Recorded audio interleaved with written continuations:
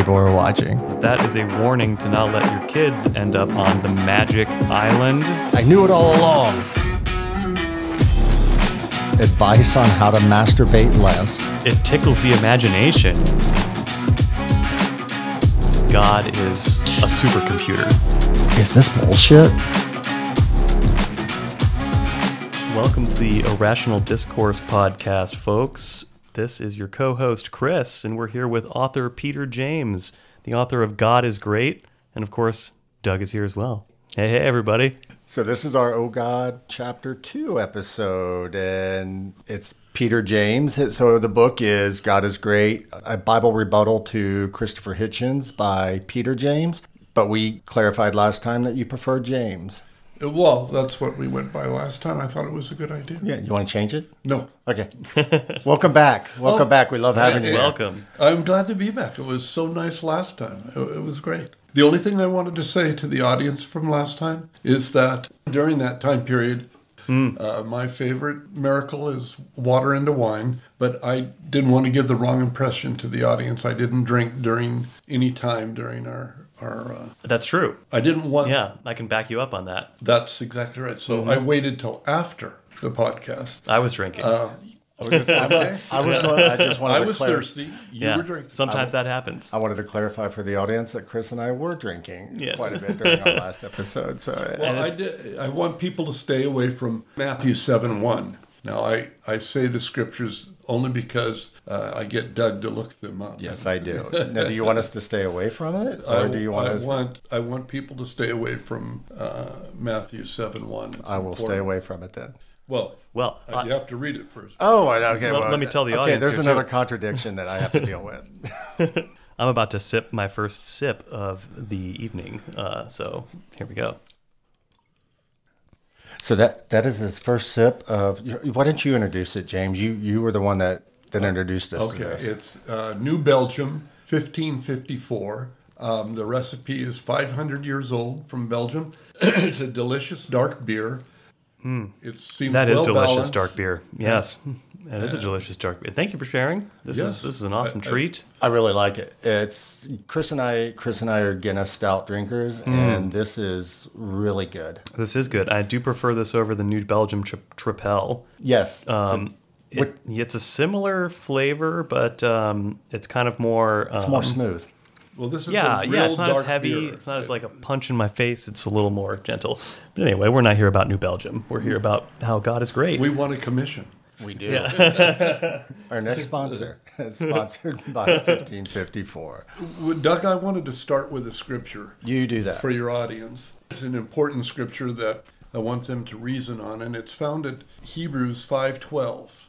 Be patient with me. That's okay. Yeah, no problem. We delete dead space. Yeah, we can edit. Okay. Pardon me. Where's your glass? I didn't get one. Do you want me to go get you one? No, it's okay. I'll just maybe for the next round if we take a break or something. But yeah. Oh, we'll be taking breaks. Yeah. And I'm going to read this from. Yeah, which version? Yeah. Because it could mean something completely different otherwise. Words, and words. Yeah. Oh my God. I'm going to read it from the Reference Bible. Okay.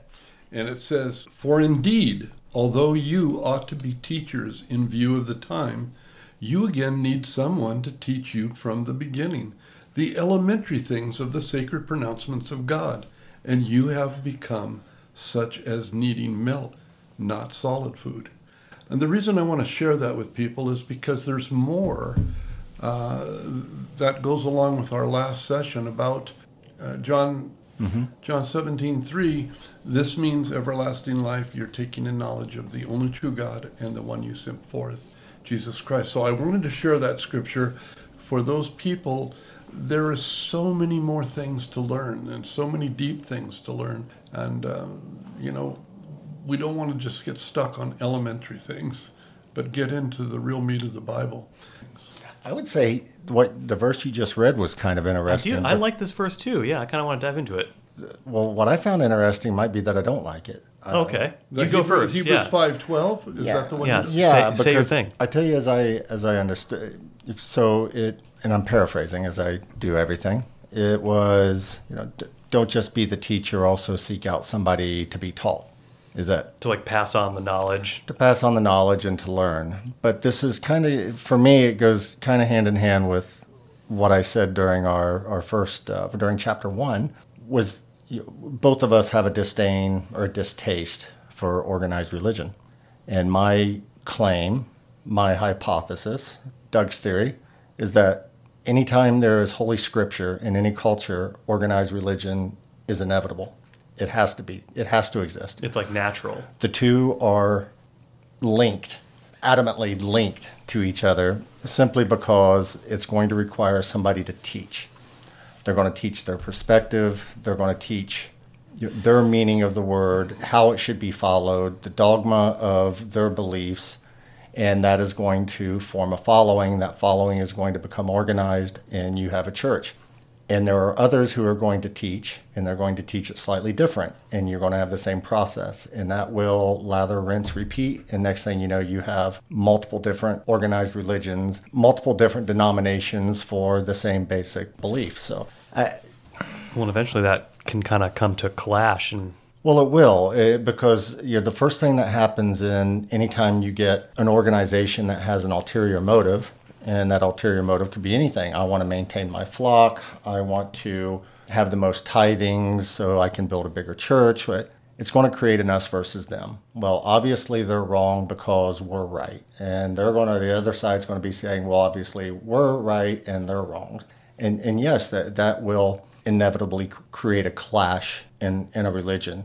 Chris and I, in our semi-fuzzy state last week when we were recording our introduction episode, got off on a tangent of if we could build a simulation and experiment I would love to run, and it would be about finding an island off the coast of Papua New Guinea somewhere, or somewhere in the Southwest Pacific, and where the indigenous people exist. And on one side of the island you drop off a case of DC Comics, and on the other side of the island you drop off a case of Marvel Comics, and you leave and you come back in 100 years and you find that one side is trying to kill the other side because Superman is a false god and Batman is the devil, and vice versa, where Iron Man is a false prophet. And that's going to happen. You're going to have the divides.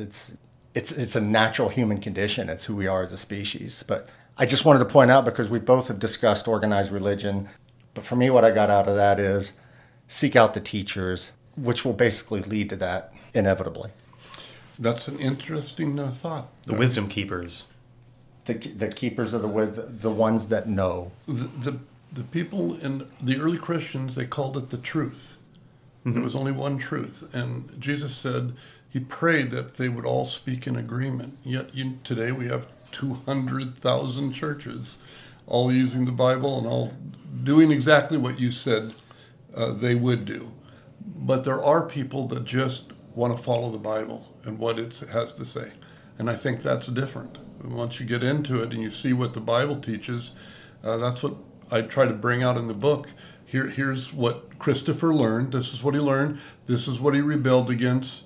And this is really what the Bible teaches, not what he learned in the church that he was in. And this is a great introduction, because it's probably, I imagine, as last time we'll touch upon this topic a couple times, on if somebody is left to their own devices to study the Bible, they are very likely to come away with a different opinion of what they just read over somebody else. And you and I have debated many verses, some less debate than others. It was more of, question back and forth, because I read them. You have been so generous in providing me with a plethora of verses, and I'm learning quite a bit. But there's a trust factor also.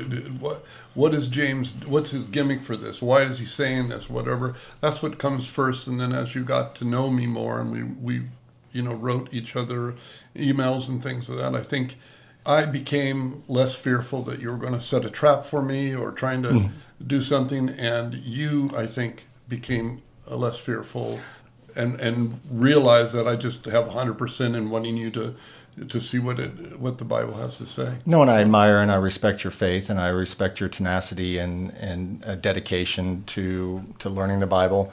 There's been verses where I still keep going back to Hebrews 11:1, which I like as a verse, but depending upon which version of the Bible you read or what your perspective is or your opinion is, two very rational people can get two very different thought processes just from reading that.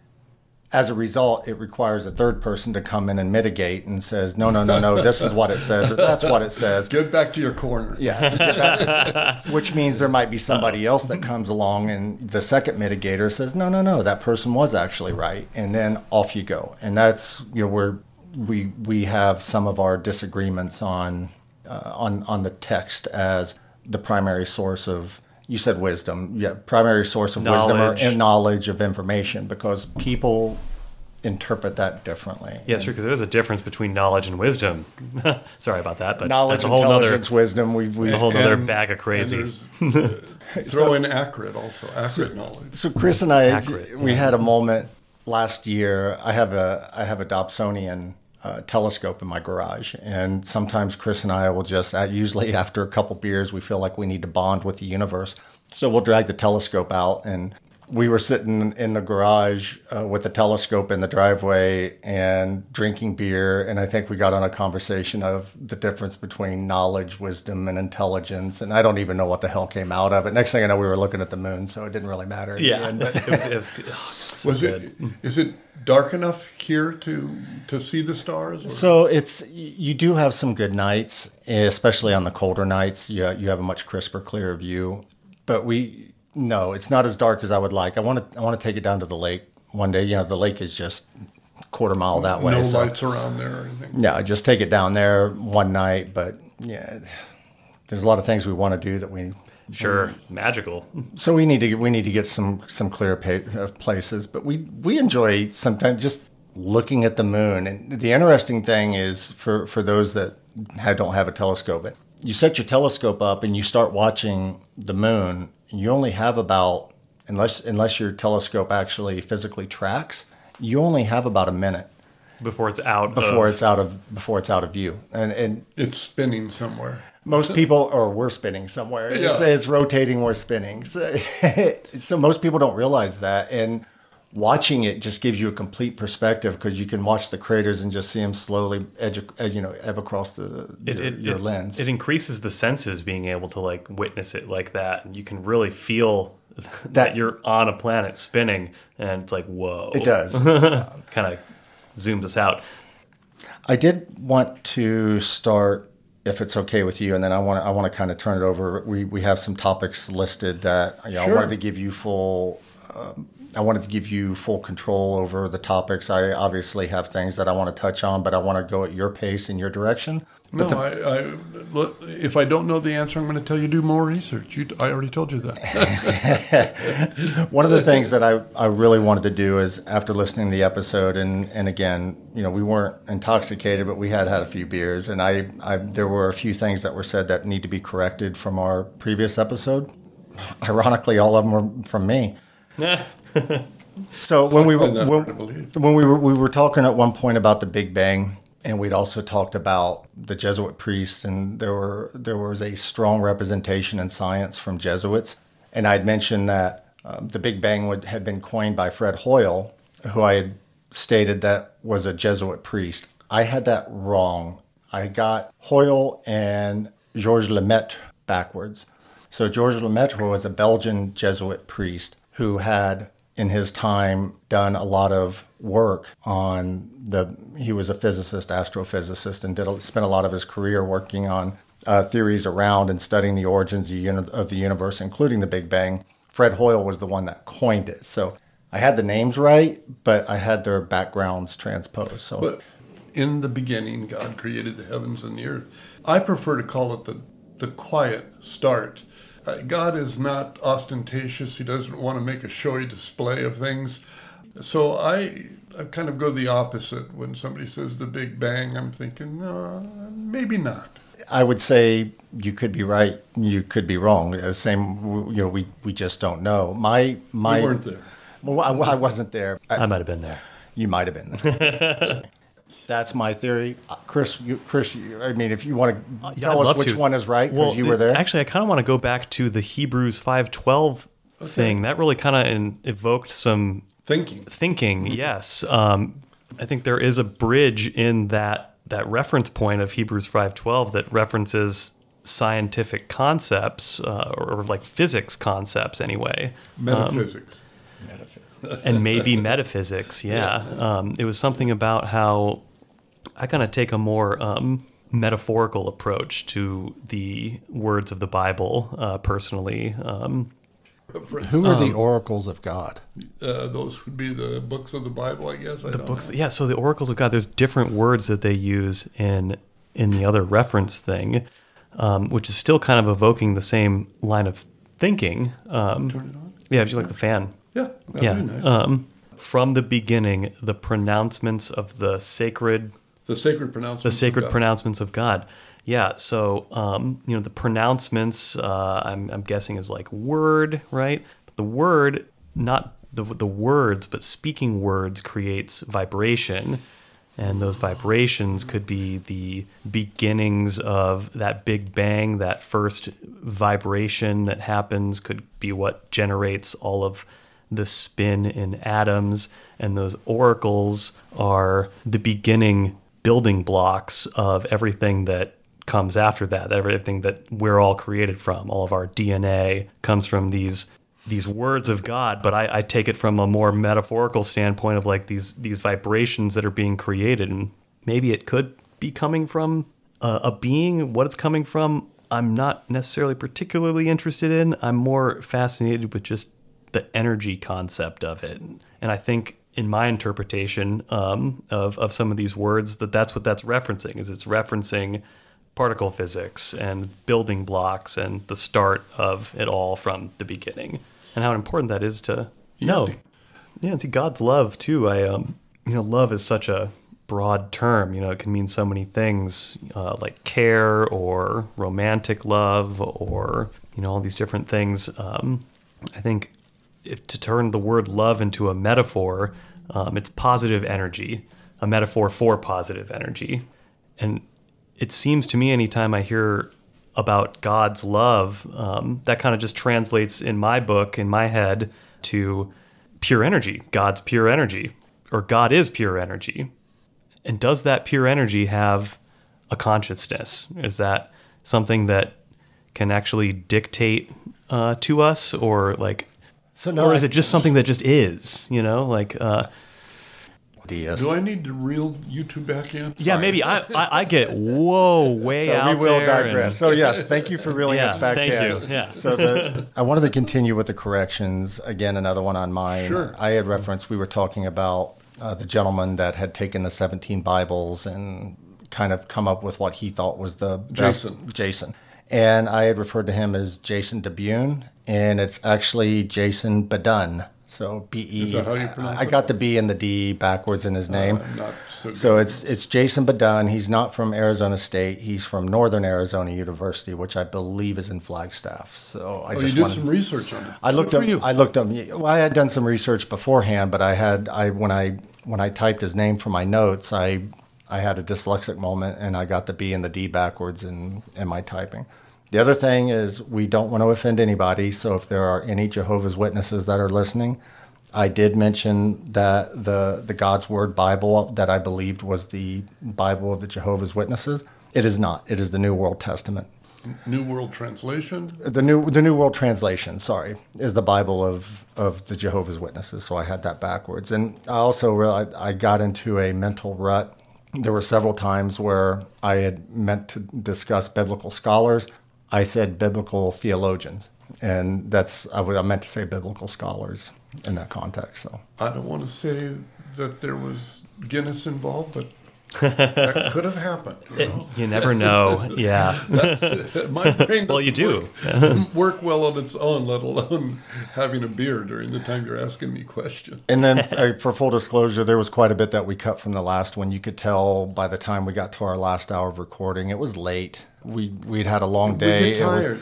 It was late. We got tired. We kind of rambled. We spent way too much time on a couple topics. And there were some things that we cut. We don't know when to stop. We don't know when to stop. Yeah. But I wanted to throw these out so you were aware of what was cut in case you wanted to go back and address anything. We cut out our discussion on the Council of Nicaea, what 327. I think it was actually fist fighting at that thing. Probably. It wasn't God's spirit, that's for sure. Not like a bunch of old white men in robes beating the hell out of each other over God.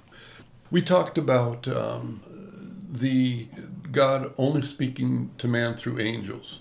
And I told you I gave you a couple of scriptures, and then I went back and I looked at all these scriptures that go along with it. I wrote them down here, so I have them. And we can discuss that because I have probably 7 or 8 that I read directly from the Bible that shows Bob.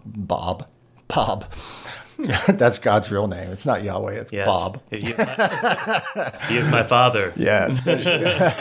that specifically says God either appeared to somebody or spoke to them in direct form, face to face. Yeah, all of that. So this ties into contradictions or subjectivity that can be pulled out of the book and reading it. So that's on my list. I have those verses written down. And I think people that take the first pass at the Bible and see those things and really don't find the scripture. I mean, let's take the scripture of the burning bush, which is a good one. It says that he was afraid to look at his face and all this sort of stuff. And then you get to Exodus 2:4. Sorry for the crinkling of papers. And I also apologize, and maybe it's just us. It sounds like we're getting a little bit of echo in here, but maybe that's just... I detected some sort of... something happened. It's very loud.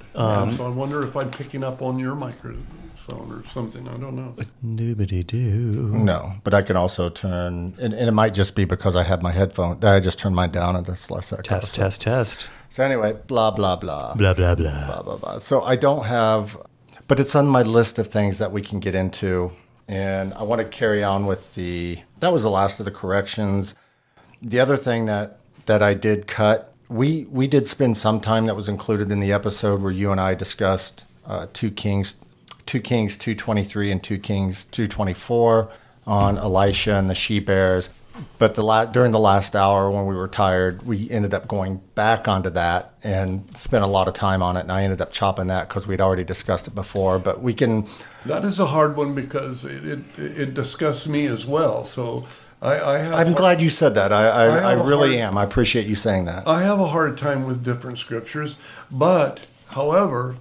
I've read enough now to know the law and what the Israelites were under, and these people weren't doing what they were supposed to be doing, and he was sending them. I would say to change their ways. I would just highly encourage you and really hope that you would just stop at I struggle with things too and not carry it into justifying the act. I'm not justifying anything. I'm just saying you and your audience needs to do more research on the oath that the Israelites took to follow.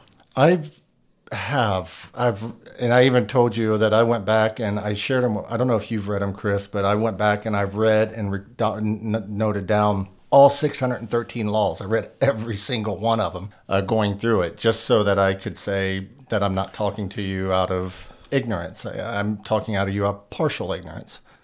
So, I try. I as well.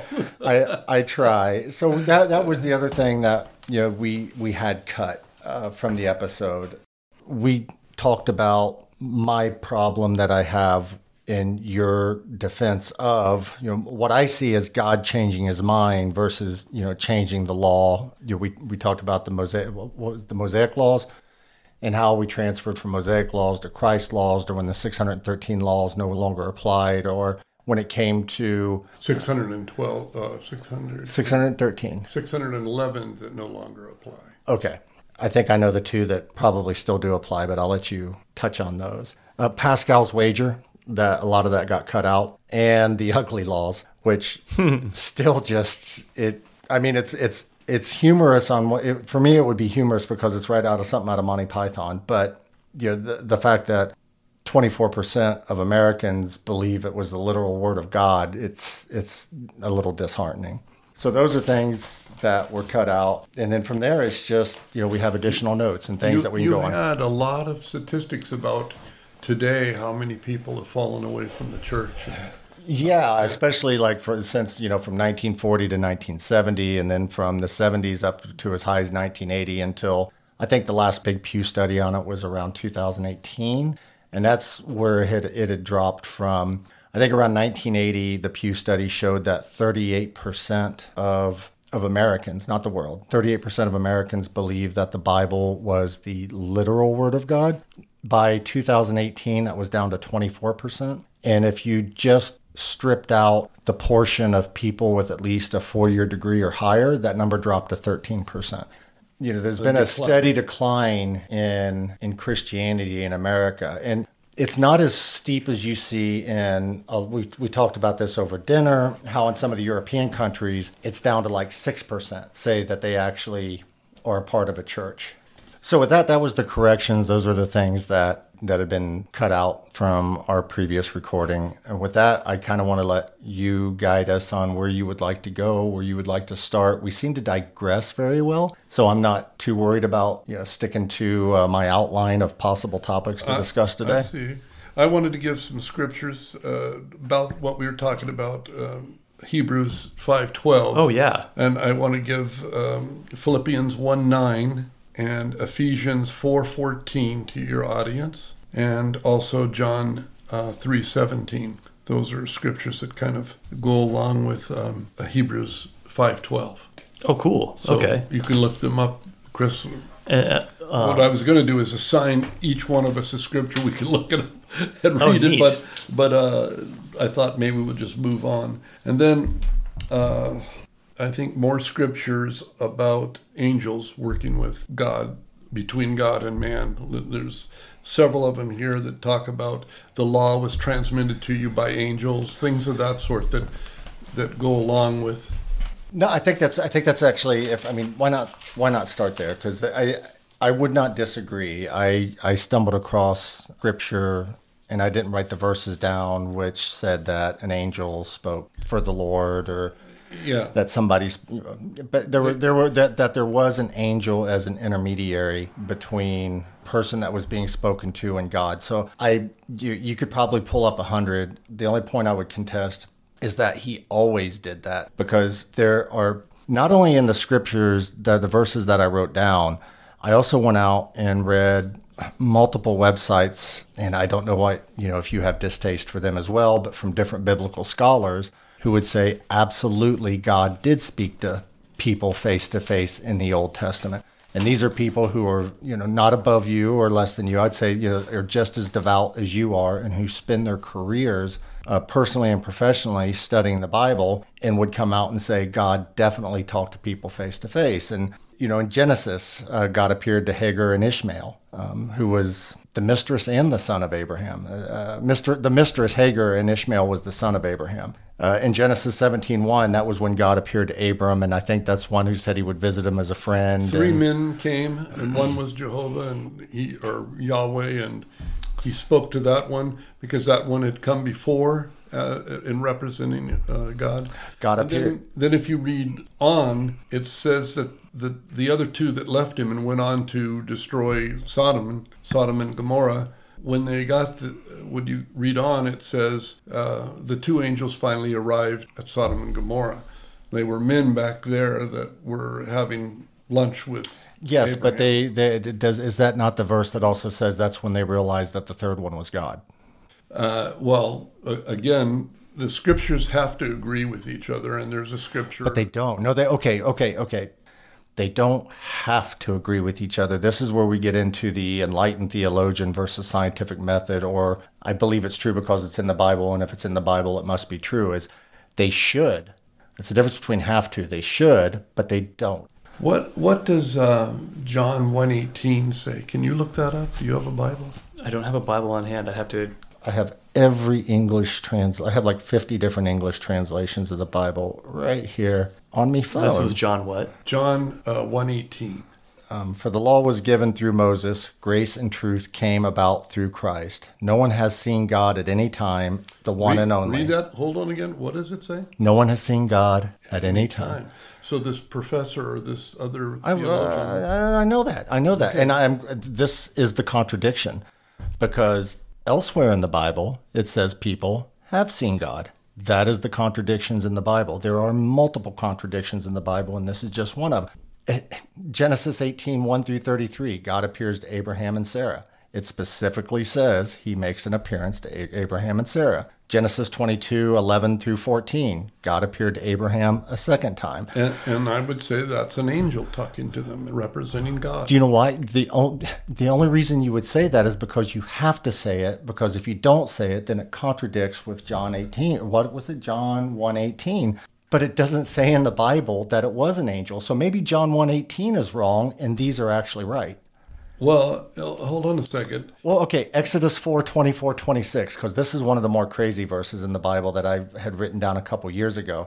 It's when God meets Moses and Zipporah at the wayside, at the inn. God is in the lodging waiting for them and is going to kill Moses. No explanation is given in the Bible why he's going to kill Moses, but God is there physically. And it isn't until Zipporah takes a sharpened flint, removes the foreskin from her son, and rubs it on the feet of Moses that God says, okay, I'm good, and then leaves. God makes a presence. It specifically says that God is there waiting for them. He appeared, well, that's the burning bush, no. But Exodus 33:11, I'm going to pull it up because I want to read it from here just to make sure. See, this why I really, the contradictions and stuff. Well, it's not necessarily a contradiction. You have to read on. Okay, well, yeah, Exodus 33:11, and Yahweh would speak to Moses face to face as a man speaks to his neighbor. And he would return to the camp, and his assistant Joshua, the son of Nun, a young man, did not leave the middle of the tent. Yeah, that was an intimate conversation through this angel. I'm reading it right out of the Bible, face to face. I got you. I understand. So this is, That's why I would tell people to study more. Because that? Somehow that has to go along with John 1:18. Yes. No man has seen God at any time. No, it can't be face to face. Then something else. Or John 1:18 was wrong. But I tell you what I think it is I think the people that wrote the Bible had bad editors and they didn't catch something in the past that they. It's the same way in the flood narrative when one chapter it says that Noah in the ark landed or saw the mountain in the 7th month, and in the next chapter, the very next chapter, it says it was the 10th month. It's a lack of continuity from one section to the other. It's bad editorial process. I don't know the particular scripture you're talking about, but I certainly do research on it and give you an answer. But I can tell you this, that God spoke through his messengers, the angels. He spoke intimate conversation as if he was standing right there. They're representing God. So, but... What about when God wrestled Jacob? That's an angel, again. It doesn't say that. See, I think, I mean, I here I understand go. what you're saying, Doug. Okay. As long as we understand each other. So I just want you to understand. You can't see God and live. But Jesus was resurrected. There are specific verses in the Bible that contradict you on that statement. That's a problem that's a square that needs to be circled somehow. Well, that fits in with my whole thing. God is energy. I mean, if you can't see him, if you have to go through angels, I mean. Maybe these stories, they could have editorial issues, because like a lot of these stories is kind of like, why is this important to us? And it seems like it's all these little stories, all these little, Philip's John 1:9, John whatever, all the little anecdotes in the Bible are kind of just, they're all describing a phenomenon that's happening in the room.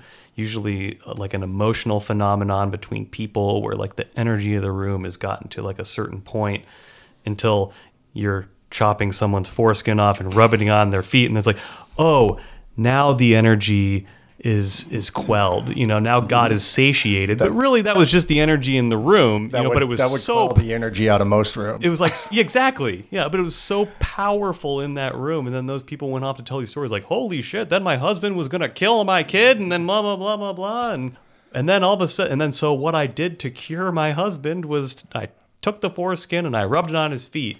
And everyone's like, whoa, that's an amazing story. And then it ends up in the Bible or something because it's profound and it describes powerful phenomenon that are energy, and that energy is God. I don't know. So I don't want anybody to think I have an ulterior motive. I mean, James has, and thank you for being quite open about your interest in getting. 100%.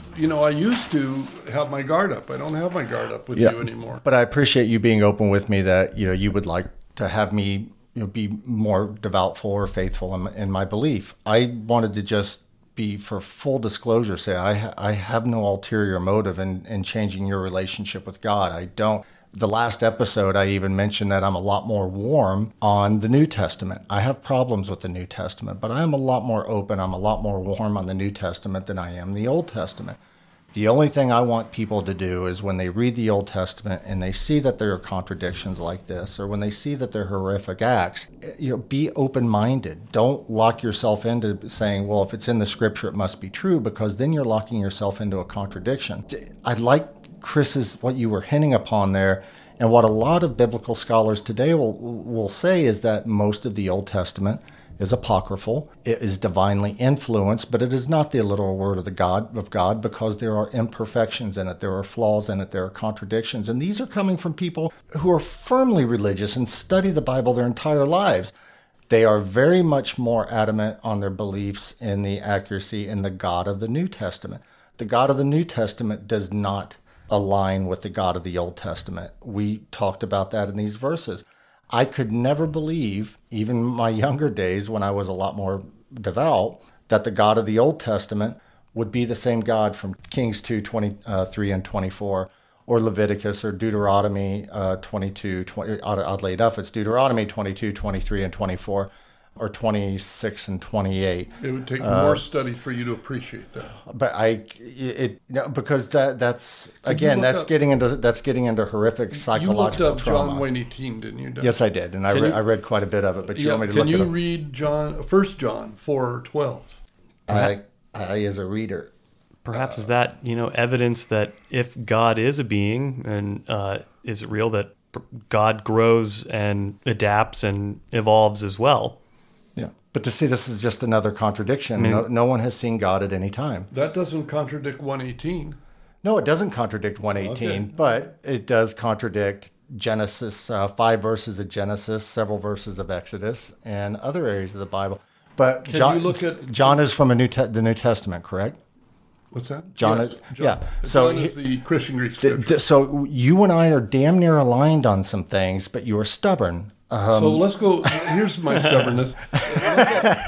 Look up Exodus 33:20 and see what that says. Oh, there are also contradictions in the Old Testament that contradict other verses in the Old Testament. So Exodus 33:20. What does that say? So Exodus 33:20 is, but he said, you are not able to see my face because a human will not see me and live, which is fine, I guess, unless you're wrestling with him. No, you're wrestling with an angel. I didn't say that. I understand, but you have to study more, and you'll find a scripture that tells you that was an angel, and you'll find but then you find another scripture that says somebody met him face to face, and then you'll find another scripture that says nobody met God, and then you'll find another scripture that says he met him face to face. Face to face because you can't live. Let me give you for instance. All right, when Jesus was resurrected, say I buy your argument. Say I absolutely agreed with you. Then I'd be stunned. Okay, I don't because I mean sometimes I feel like I'm debating the logic of Brothers Grimm tales, but say I agreed with you, then we are locked into the fact that there are contradictions in the Bible, because I will agree with this side that nobody has ever seen God face to face, and I have to discount the verses where it says that they were face to face because they are obvious contradictions. Well, if they're contradictions, it's not the literal word of God; it's an editorial issue. Here's some interesting things about this same thing. Let's see: Isaiah 6:1, Daniel 7:9, and Amos 9:1. All those people say they saw God. They saw this. They're seeing Him. They describe God. They just go on and on. And then if you go to Isaiah chapter 1, verse 1, it says he received a vision. That was a vision. It wasn't, he didn't see God. He saw a vision of something that represented God. The same with Daniel 7:2, it's a vision. And Amos 1:1, it's a vision. I'm not going to argue with you that there are plenty of verses in the Bible that say that people saw God through an angel or the burning bush or some other kind of vision. Well, it's good that we come together and reason. Yeah, I'm just saying there are obvious contradictions elsewhere where that is not the case, and we have to circle that square. You and I don't need to circle that square, I have my firm beliefs as to why they're in And there. a cursory study of the Bible isn't going to cut it. You got to get into it and really see what it has to say. And when you do, Words are words. Words are words. Words are words. If it says in there, it's the literal word of God, and it says God spoke to Moses face to face, then God spoke to Moses face to face. If that's not the case, then it's not literal. if an angel represents Yahweh and comes down, he represents Yahweh. It's as if Yahweh is standing there. You are interjecting your own beliefs. No, I'm telling you what the Bible teaches. It doesn't say that. It doesn't teach you that in there. I read that whole section of Exodus. It doesn't teach it. You're interjecting a subjective belief into there to support an opinion. No, tell me about the burning bush that he went and spoke. I don't want to talk about the burning bush. But yes, it does say. It's, okay, so that's so for anybody that wants to look it up, that's Exodus 3:2-4, and also 17. What was the mountain? Mount Horeb. Horeb. Yes, that he climbed Mount Horeb and he met an angel. And depending upon the translation or the version, not the translation, depending upon the version. The wording will be different and it references different. One, I think it was more clear that it was an angel, and another one, I don't think it was obvious that it was an angel, but it was the presence of God in the bush. But that's not one that says that God met Moses or that Moses met God face to face. But it does later in Exodus, a few chapters later in Exodus, say that he did meet face to face. So.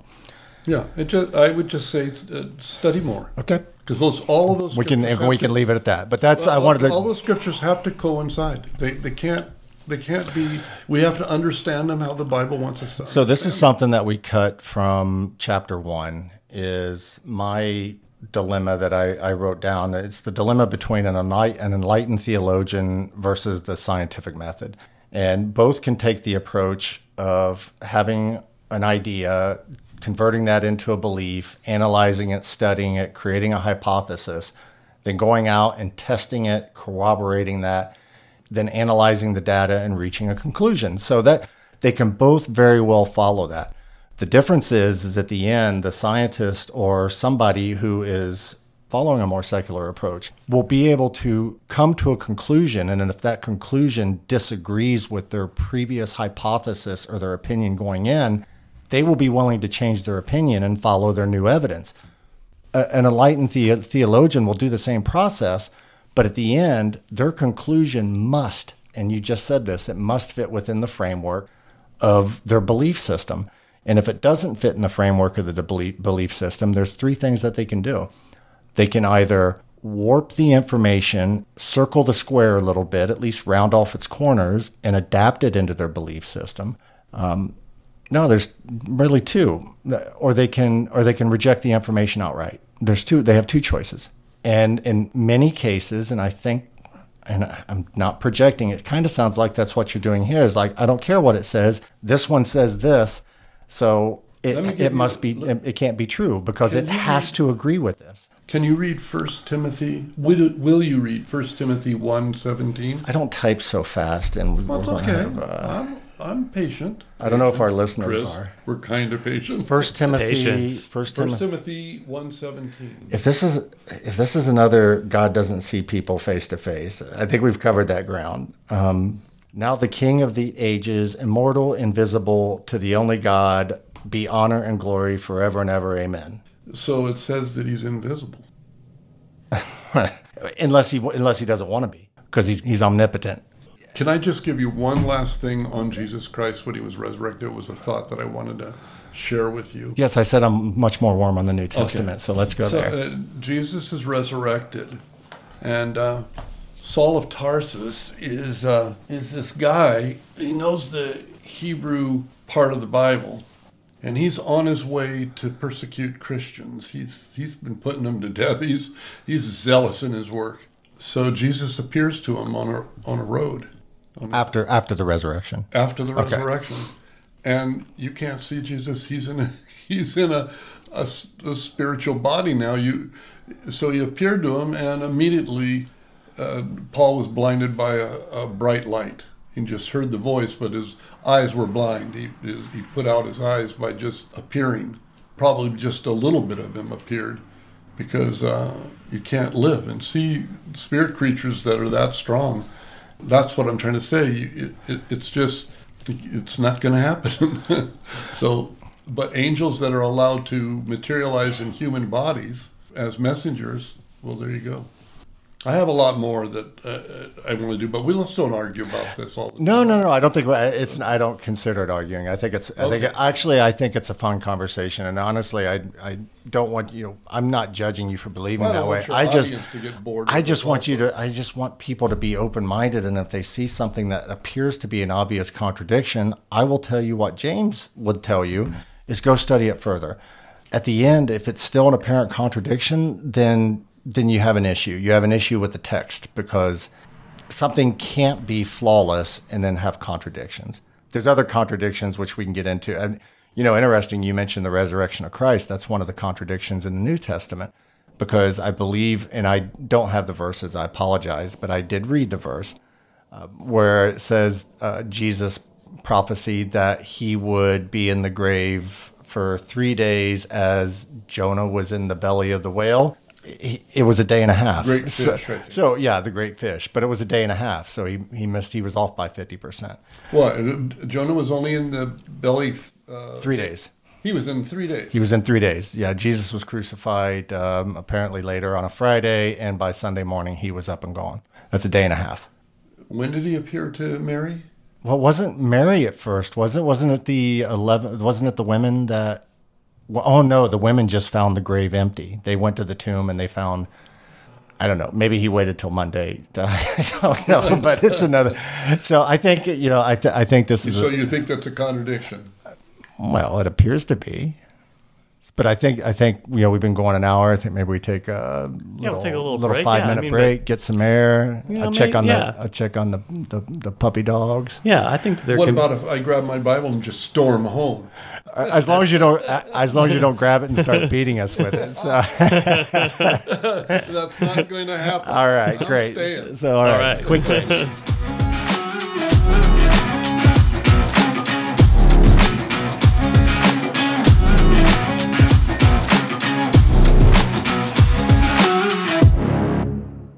Thank you for listening to this episode of the Irrational Discourse podcast. If you have questions, comments, or suggestions for future episodes, you can send us an email at debate@irrationaldiscourse.com, or you can contact us directly through our website at www.irrationaldiscourse.com. Please include your name and location if you'd like a shout out for your contribution. We only ask for, and strive to give in return, a little love, acceptance, and mutual respect.